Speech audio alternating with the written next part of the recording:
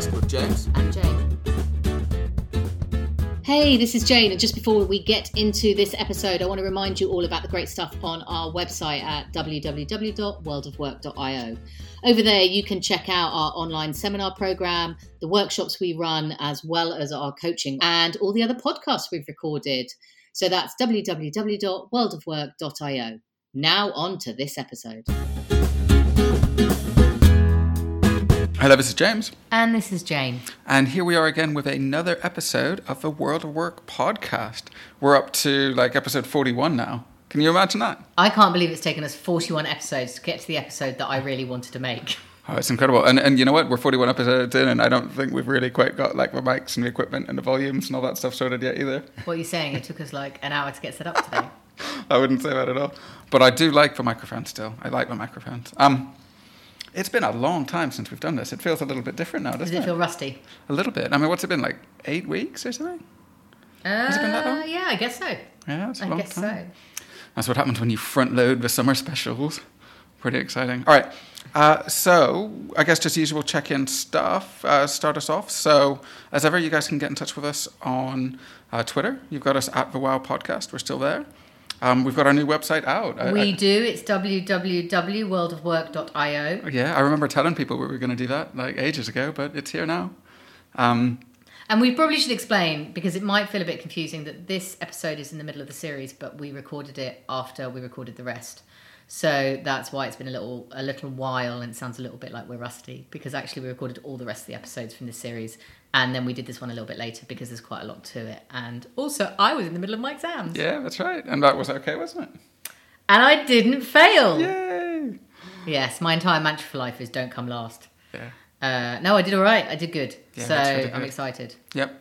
And I guess just a little recap on the series. So the series itself is all about kind of self-development and trying to help individuals get better at, I guess, fulfilling their potential and being happy and all those kinds of stuff. So we thought self-regulation was really an important part of that. As ever, with this episode, we're going to follow the same format that we have in the others. So we'll be doing a bit of a definition piece. We'll have a research roundup. We'll then go on to have a list of the week, some stories from the keyboard, a few final thoughts, top tips, and then we'll check out. But just before that, really quickly, Jane, anything exciting happening in your life in the last couple of months? So much exciting. There's a lot, isn't there? Firstly, I'm going on holiday. Oh, nice. Which never used to matter to me, but really matters these days. Yeah, it's so good. I'm quite excited about that. Secondly, I've had my exams and the results, and they were okay. Good. One of them was much more than okay, so I'm pretty chuffed about that. Yeah. And I'm rocking up to do my research project. So yeah, it's been really busy. And I moved house. Oh yeah. And moved into what is our new studio. Yes. And I say that with a snigger because we are currently sitting in what will be my living room, surrounded by almost bare plaster walls that I've been stripping. There's still wallpaper. There's a ladder behind James. Yeah. And yet we've still set it up like a little podcast studio. Yeah, it's fun. It's good. So yeah, loads. What about you? Well, the same. I mean, it's just been really busy. I've been coaching a couple of kind of interesting people in the business world with interesting problems, and I find that the most exciting. So I always, I really enjoy those sessions. So I've had a lot of fun with that recently. I took all of June off, basically. I mean, I went out to the States and spent a month. Oh yeah, I remember. Yeah, I know, right? Visiting weird. people, so that was fun. Obviously, website out. We set up a company, so now we're actually a company. Yeah, that is true. Yeah, we'll talk about that another time. Yeah, website, company. Who knows what's going on? Yeah, it's exciting though. Exciting. So that's it, I guess. And of course, there's been a lot of other little bits and pieces, but we're having fun. So, should we talk about self-regulation? Yes, let's, because it's quite close to my heart. Yeah, this is one of Jane's sort of passion topics, so it's kind of exciting. Define passion topic. Yeah, well, it's one. Lifetime struggles. Let's go with that. Maybe that feels more appropriate. Maybe, yeah. Okay, I mean, you say that people study the things that are relevant to them somehow in life. I think maybe. I think they definitely do that. No, I think that's definitely. And I guess I studied accounting, so there we go. I don't know. And economics. And economics. Yeah. I don't know what that means about my life. Anyway. So we're going to talk about self-regulation, but we're going to start off with some definitions, as we always do. And because this is kind of like Jane's leading on this topic and doing a lot of research, I'm going to take you guys through a couple of definitions. We're going to try and go a bit faster with them. We're going to try and get the podcasts down to maybe 45 minutes each in the future. So So yeah, we will do that. Not that we're going to try, we will.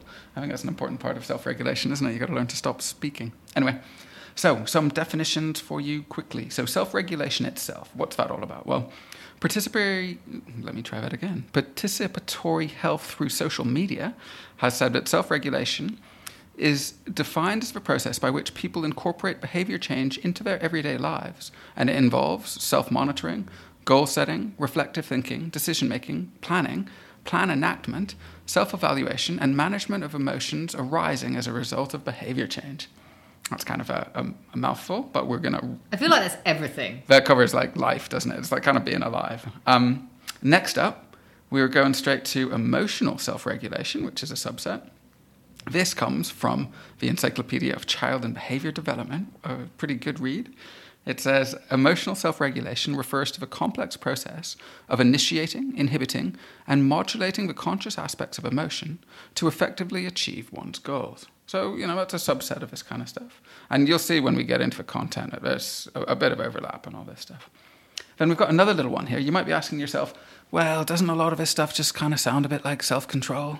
And you're not the first people to ask this question. So we found out that somebody called Stuart Shanker in 2016 said, self-control is about inhibiting strong impulses.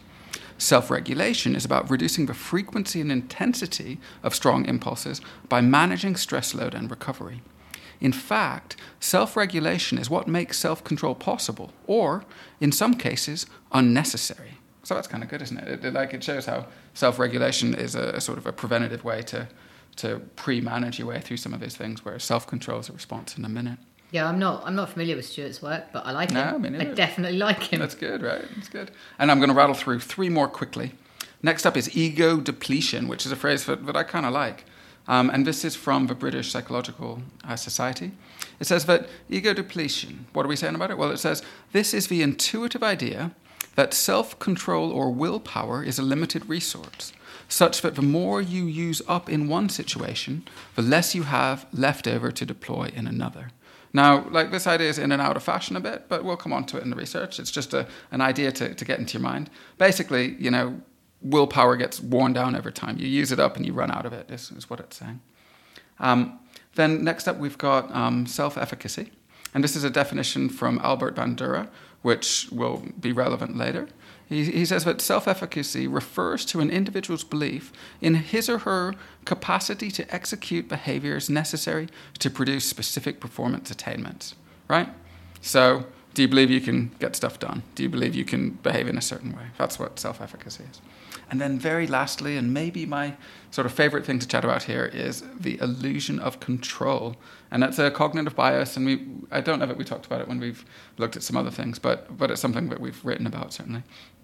And basically all we've said here is that this is a tendency of individuals to overestimate their ability to control events, right? So a lot of times people think they're in control of the world and they believe that actions lead to, follow-on actions and things like that. But in reality, it's not always quite that. Is that like the people who say, oh, I've been clean eating for 2 years and I've never had cancer and that's why? Absolutely. I've been wearing my special elephant detection bracelet or whatever, elephant deterrent bracelet, and never yet has an elephant walked into my living room. I wonder if the roots of superstition come into that, particularly around sports people. Well, you know what?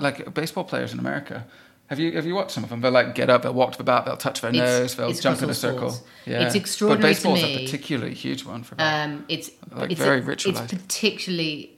It always fascinates me that in sport, something that people have put probably more hours than any other profession, because they start so young, to put into it. They're the ones who are most likely to think it's up to the gods. Oh, I know, it's weird, isn't it? All these the habits or whatever. Yeah.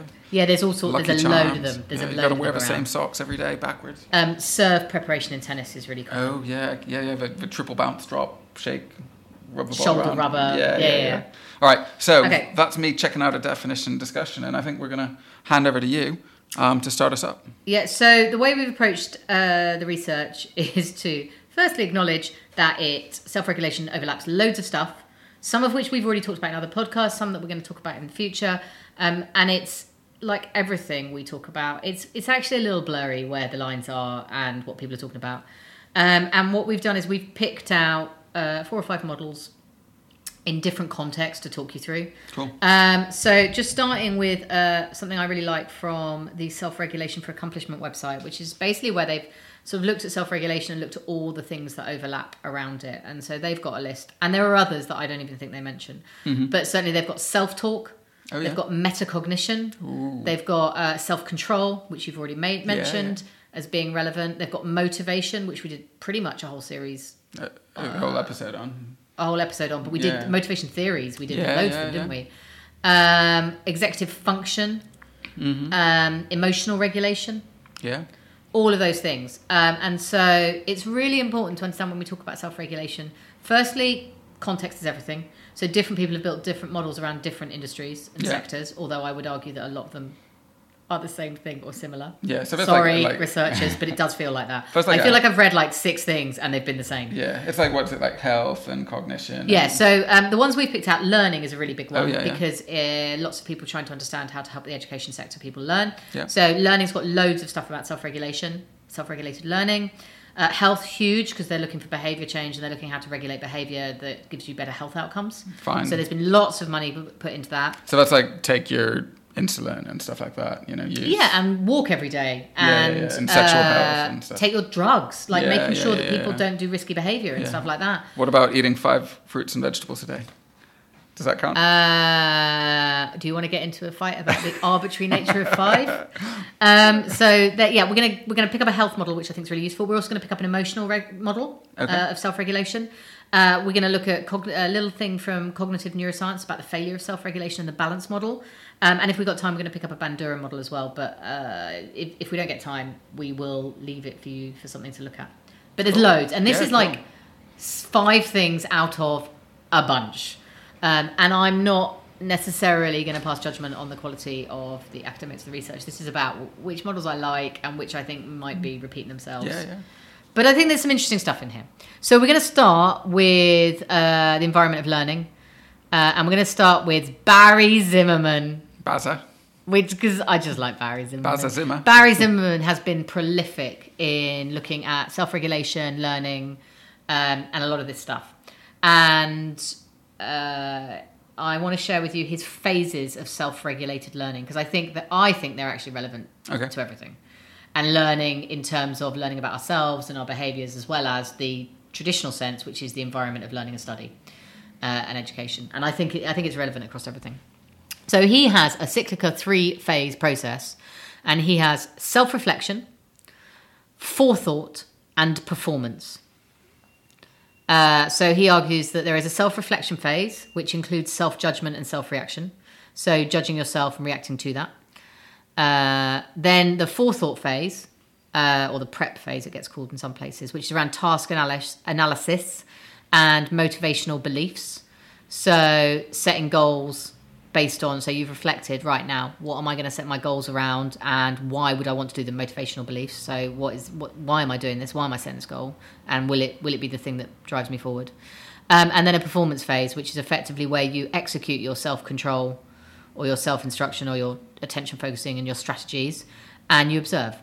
So there's a performance phase where you need to not only be executing your strategies, but also observing. Mm-hmm. You then move on to reflecting and taking some time out to look back and go, okay, did this work? How do I feel about it? Do I want to do this again?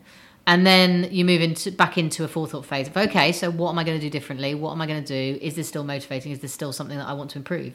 And so I think it's really interesting because when you think about the practicalities of when you improve on self-regulation, sometimes you will stop and you might get a bit better, but then go, well, that's enough. And I think there's a piece around checking in with your motivation under that forethought period, right? He's basically saying, have I done enough now for this no longer to be something that I'm motivated to achieve? Yeah, and I think that's really interesting. Yeah. So I like that one a lot. Yeah, cool. But I will also caveat it with, it is nothing more complex than figure out how you might approach the problem, have a go at approaching the problem and managing it. Did that work and are you happy with it? Are you going to do anything differently next time? I mean, it's not complicated stuff. Yeah, it's a big name, but you're right. But I do think there's a call out around checking in with motivation that I think I particularly like. Yeah. And you have to bear in mind that he started his work at a time where we really didn't understand a lot of this stuff. Yeah. So, a lot of this stuff is building on other things. So the next one I want to talk about is in the field of emotional self-regulation. And I think this is quite important because so much of what we talk about in self-regulation is related to emotions and managing your emotional response to things. Yeah. And quite often it's the thing that people associate most closely with self-regulation, and like particularly now. And also, like in the workplace, that's the stuff that happens in the moment. I mean, sometimes happens. You've got maybe a negative emotional response. How do you? Well, it's the thing that most often affects other people. Yeah, I guess. Like yeah. visibly. Yeah, So yeah. I quite often for example, for me, self-regulation issues tend to be much more cognitive, and they tend to be much more about just bad habits, right? And not finding quicker processes and stuff, and repeating the same problems. But when I've witnessed emotional self-regulation failure, that tends to have a bigger, longer, quicker, more acute impact. Whereas my procrastination just drives everyone up the wall. But the emotional self-regulation quite often arouse, or they're people that makes total upset. sense. So you totally end up wanting to, as particularly HR, want to fix it. So the process model of emotion regulation is based on the modal model of emotion. And that argues that the generation of emotion occurs in a particular situation. So the sequence begins with something happening, real or imagined, that is relevant to your emotion. Attention, you then direct attention towards that situation. So you're like, and appraisal, you'll then evaluate and interpret it, and then there's a response. So you generate an emotional response. Okay. Now, because emotional response can cause changes to that situation. So someone shouts at you, you respond, you shout at them. It fundamentally changes the situation from being the innocent party, potentially where someone shouted at you, you're now complicit. So their response will change. So you have to recognize, and a lot of the research at the beginning was about understanding that these things all interact with each other. Yeah. But the process model of emotion regulation argues that you can correspond what happens with that situation, attention, appraisal, and response. And they argue what happens is you have these are strategies that you will use, knowingly or unknowingly, to manage your regulation. So there's a situation selection piece, right? Which is where you avoid situations that create emotion, right? So that happens before the process, right? I'm with you. If you know someone winds you up, you just avoid them. For example, or in more serious cases, if you tend to come to butt heads with someone metaphorically in the organisation, you might avoid leaving them in your project team. You just avoid the situation. Then there's situation modification, which is exactly what it says on the tin, which is you try and change the situation you're in. And then there's attentional deployment, so distraction techniques. Okay. So trying to move that around. Then you've got cognitive change, which is about changing how you view things and how you interpret them. And then you've got response modulation, which is learning to manage your response. So just to go through this again, situation selection, just making it so that you don't, or you do, or you change the situations you access. Situation modification, how can you change the environment? So people often use humour. Fine, you can laugh at something. So if you change the situation fundamentally by adding in something that's in a way too, you will end up without that situation becoming something else. Change the whole dynamic. So then there's attentional deployment, so things like distraction, but also worry. So this is about when you negatively manage it, right? So you might worry it.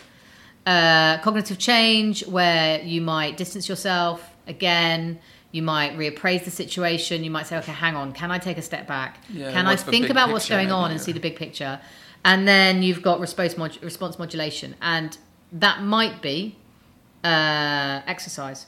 They talk about how you can use exercise to downgrade your response, right? Because you go and you take a walk. And actually it's not just the distancing, it's also the physical. Absolutely. Cool. But also examples of negative response modulation might be drug use. They might be I see. alcohol. They might be smoking. I would argue that smoking was an almost instantaneous response to me of a habit to crack Manage into stress or whatever when very specifically when there was an uncomfortable atmosphere in the office. Yeah, okay. I would remove myself, and it was distancing, but it wasn't about distancing, it was about having a cigarette. Yeah. I was like, you treat yourself these things, right? Yeah, it's self-medication. So I think it's a really useful model, and it's a really good explanation of how the emotional model works, and then how regulation interacts with it. So I really like how they explain that. Yeah, that's good. I thought that was really useful, and then we're going to move on to the health model, because I thought that was relevant. Yes. And so health sector has had loads and loads and loads of work put into it around this stuff, and I would argue is probably the grassroots of it. Mm-hmm. It's really complicated, a lot of it, I would say. And the sort of father of all of this, Levanthal's model, is from 1980. So it's proper, in comparison to some of the other stuff, it's proper old. And he uses the feedback loop. As a part of the understanding, and we've seen it before. Yeah. And he argues that there is stimuli. It creates both a cognitive and emotional representation. Mm-hmm. For both of those, we have coping responses. Yeah. And the coping responses around cognitive representations are educational coping responses. Yeah. And also can create health outcomes. So the idea is, you have a coping response, your health outcome will change. So, for example, you can choose to reduce your level of sugar in your food, right? Based on the information that you take on, that your doctors are telling you that this will help your risk of diabetes. Sure, okay. You will then have a health outcome, and that educates you, because you'll go, okay, so I've been to the doctor and he's told me that my risk has dropped down. Yeah. And so that educates you and informs your coping mechanism, but also informs how you feel about the stimulus. Yeah.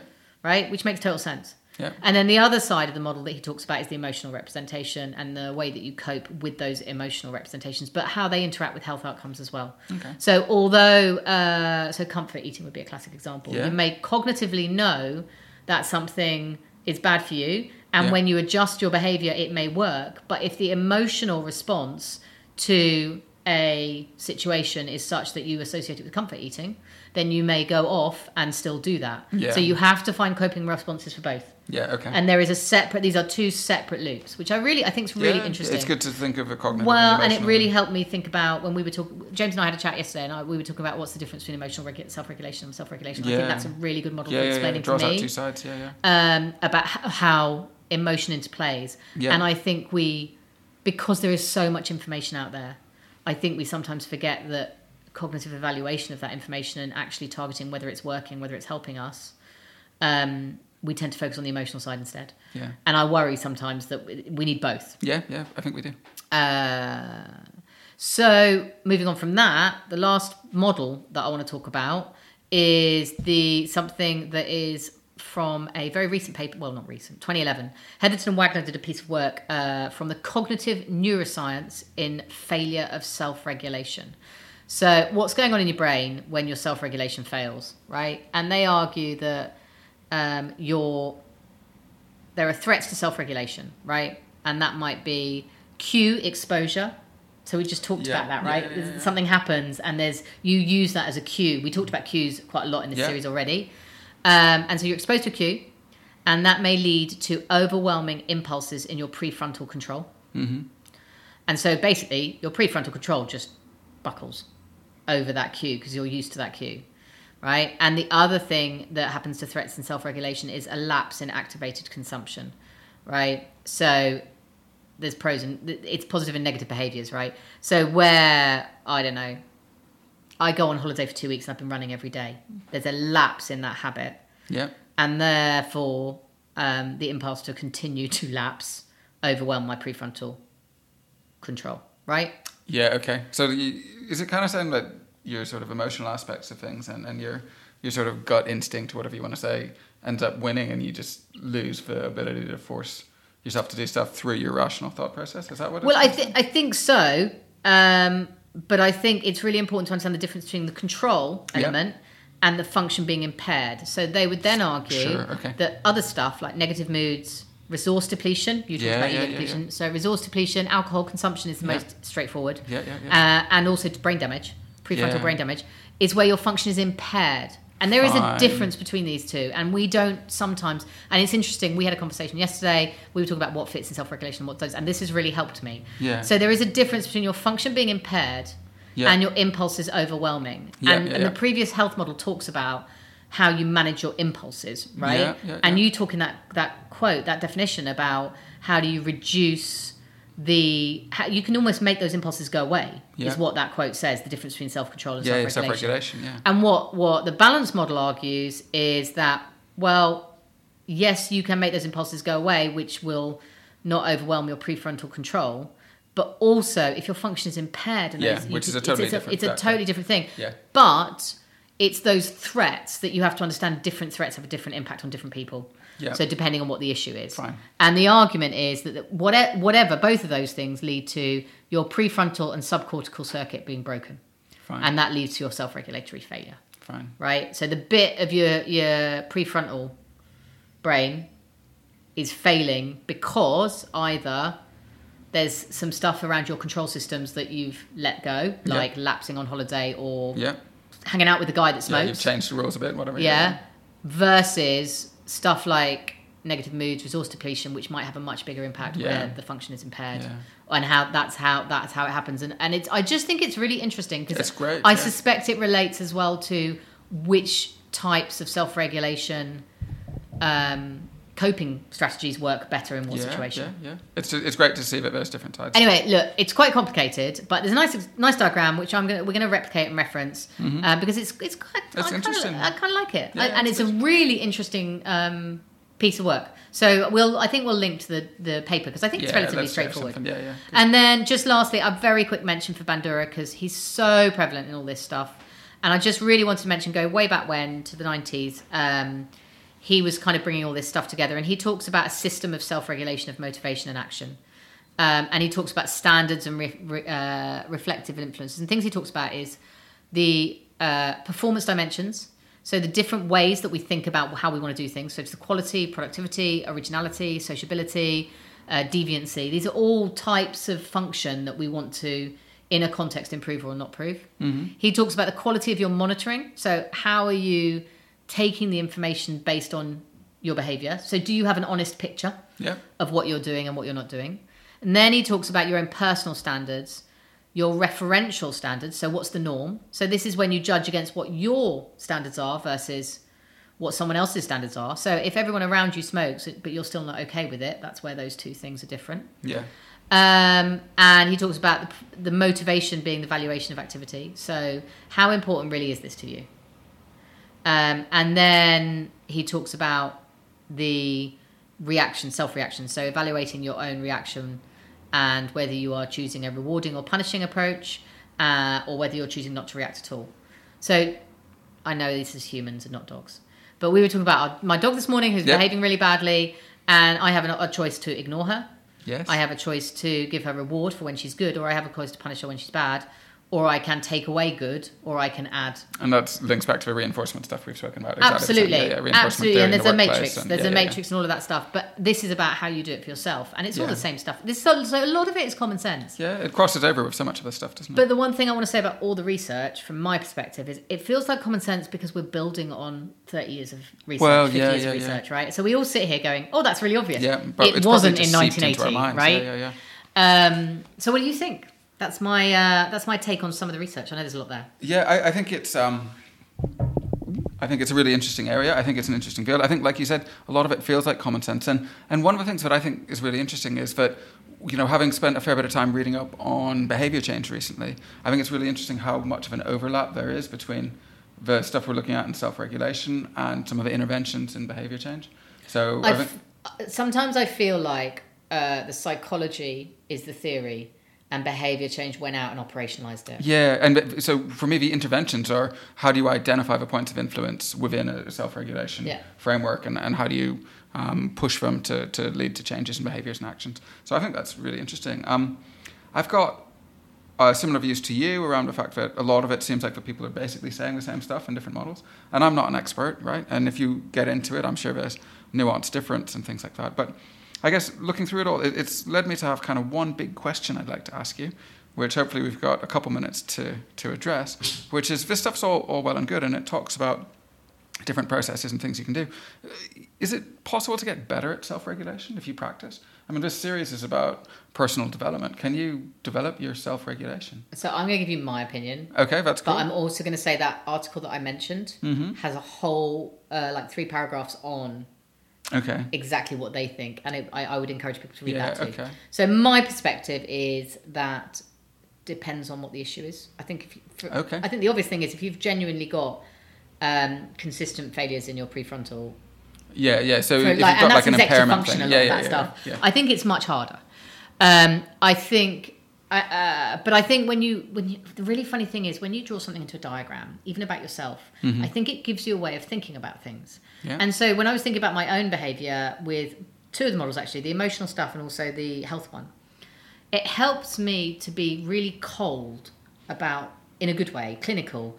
Improve my cognitive process, if you want, about some of the cues in my life. Well, it helps you rationalise it, doesn't it? Yeah. It gives you the tools. So there are cues in my life that I can, positive cues and negative cues, that I have learnt from looking at this kind of stuff. And so, yes, I do.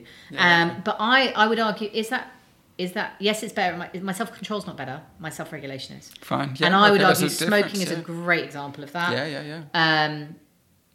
But I would also argue in a work context, there are many things as a manager that I learnt to remove the cues. Yeah. I learnt to react differently. I deliberately adapted.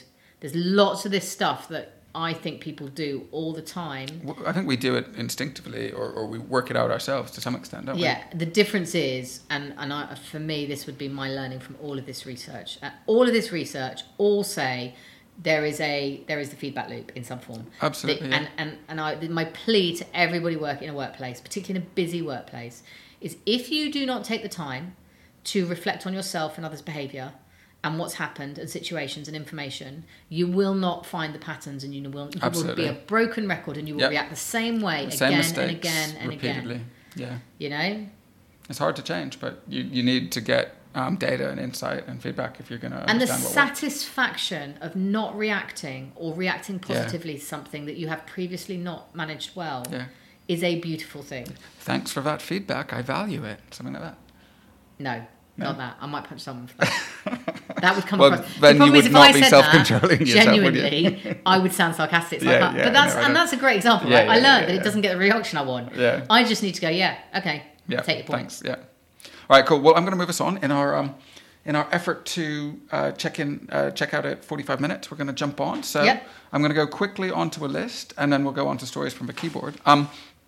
The list this week it's really simple, but we wanted to put it in because it allows us to share something else with you online as well. So all I'm going to do is talk you through something called the self-regulation questionnaire for adults, which is the SRQ.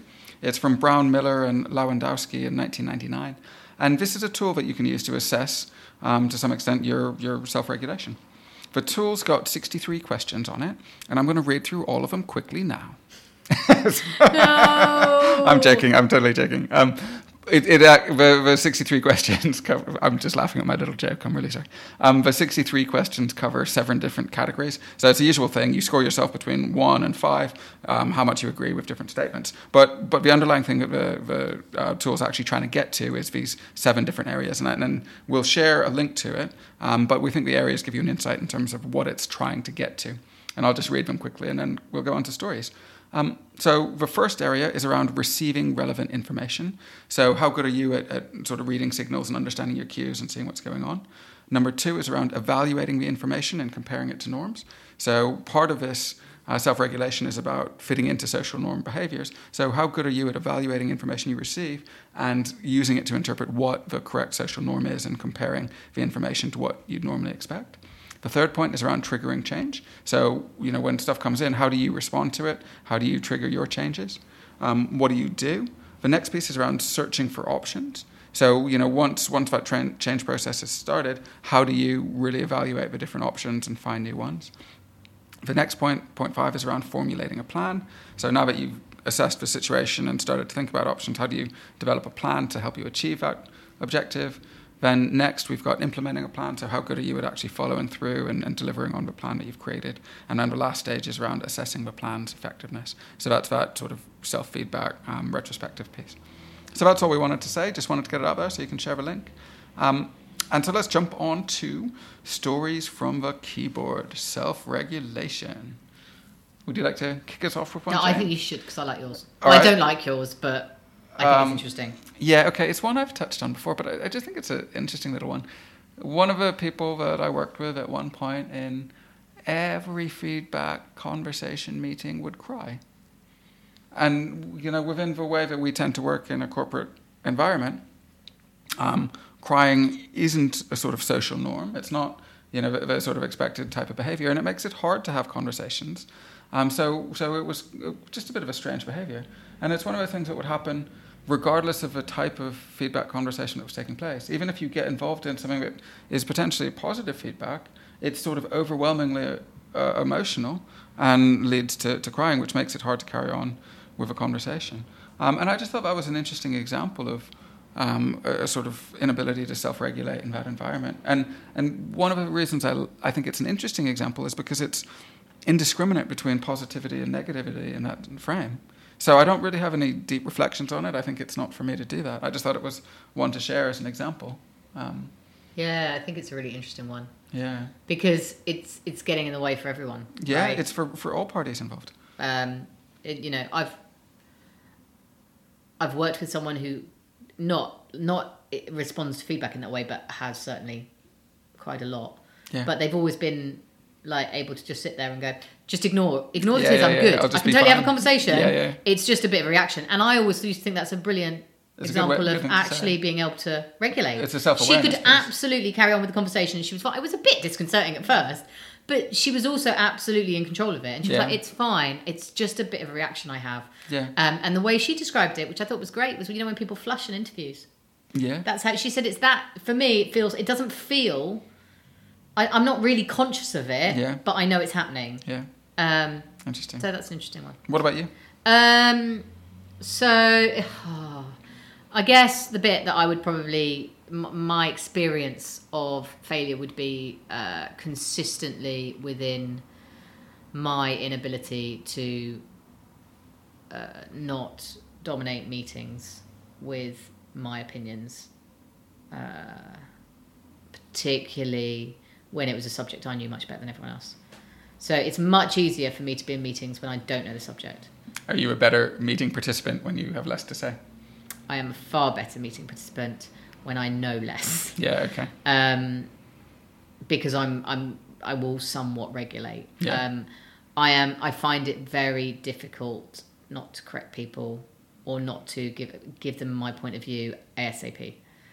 And it's a work in progress, and I really struggle with it. And it took me sitting down and going, what's happening? Yeah. It took me Yeah, literally sitting down and going, what is going on in my brain that I am so desperate that I can't let that comment pass? And I've discovered I really don't like it.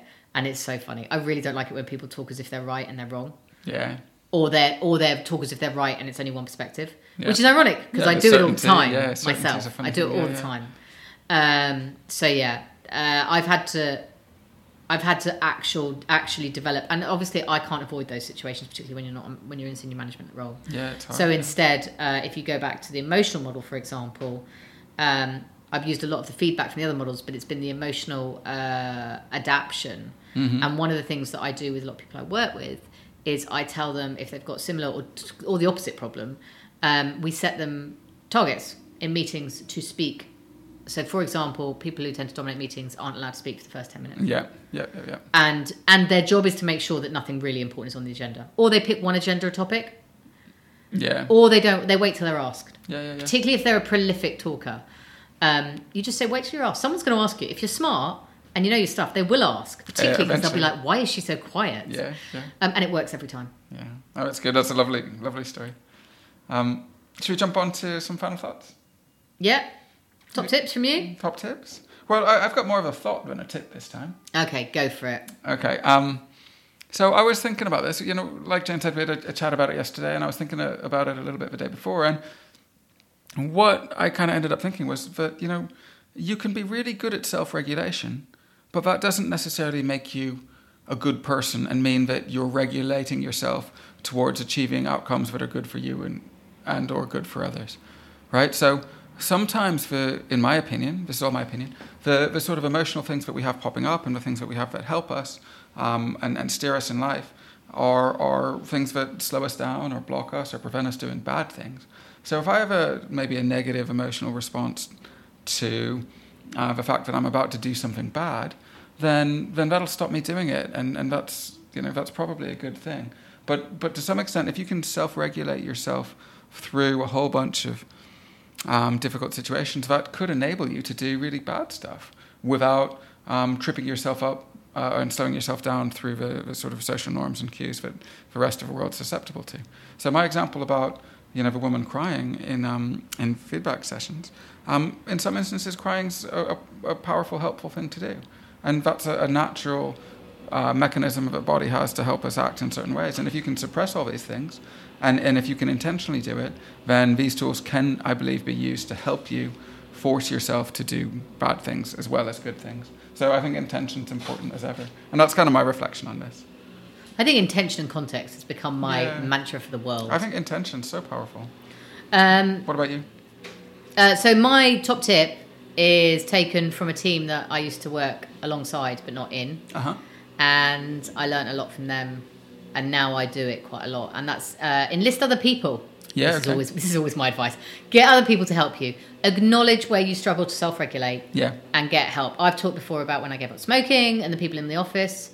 But this particular example I wanted to give of how I've seen it work and why I think it would work for you is where there were some consistently late people at meetings, and the team came up with a joint coping strategy, which was one, to try and discourage the behaviour by referring to them as time thieves and charging them every time they were late. I love language. But it was banter, like that. right? Yeah. It was like, you're a time thief. Yeah. And how many times have you been a time thief this month? I love this concept of like common language and stuff like that. Yeah, like, I think it's really important to understand they were a really strong team. Yeah. And they were really happy with each other. So this was not in any way feeling negative. Mm-hmm. It was about, he's acknowledged he wants to get better at this, or she has.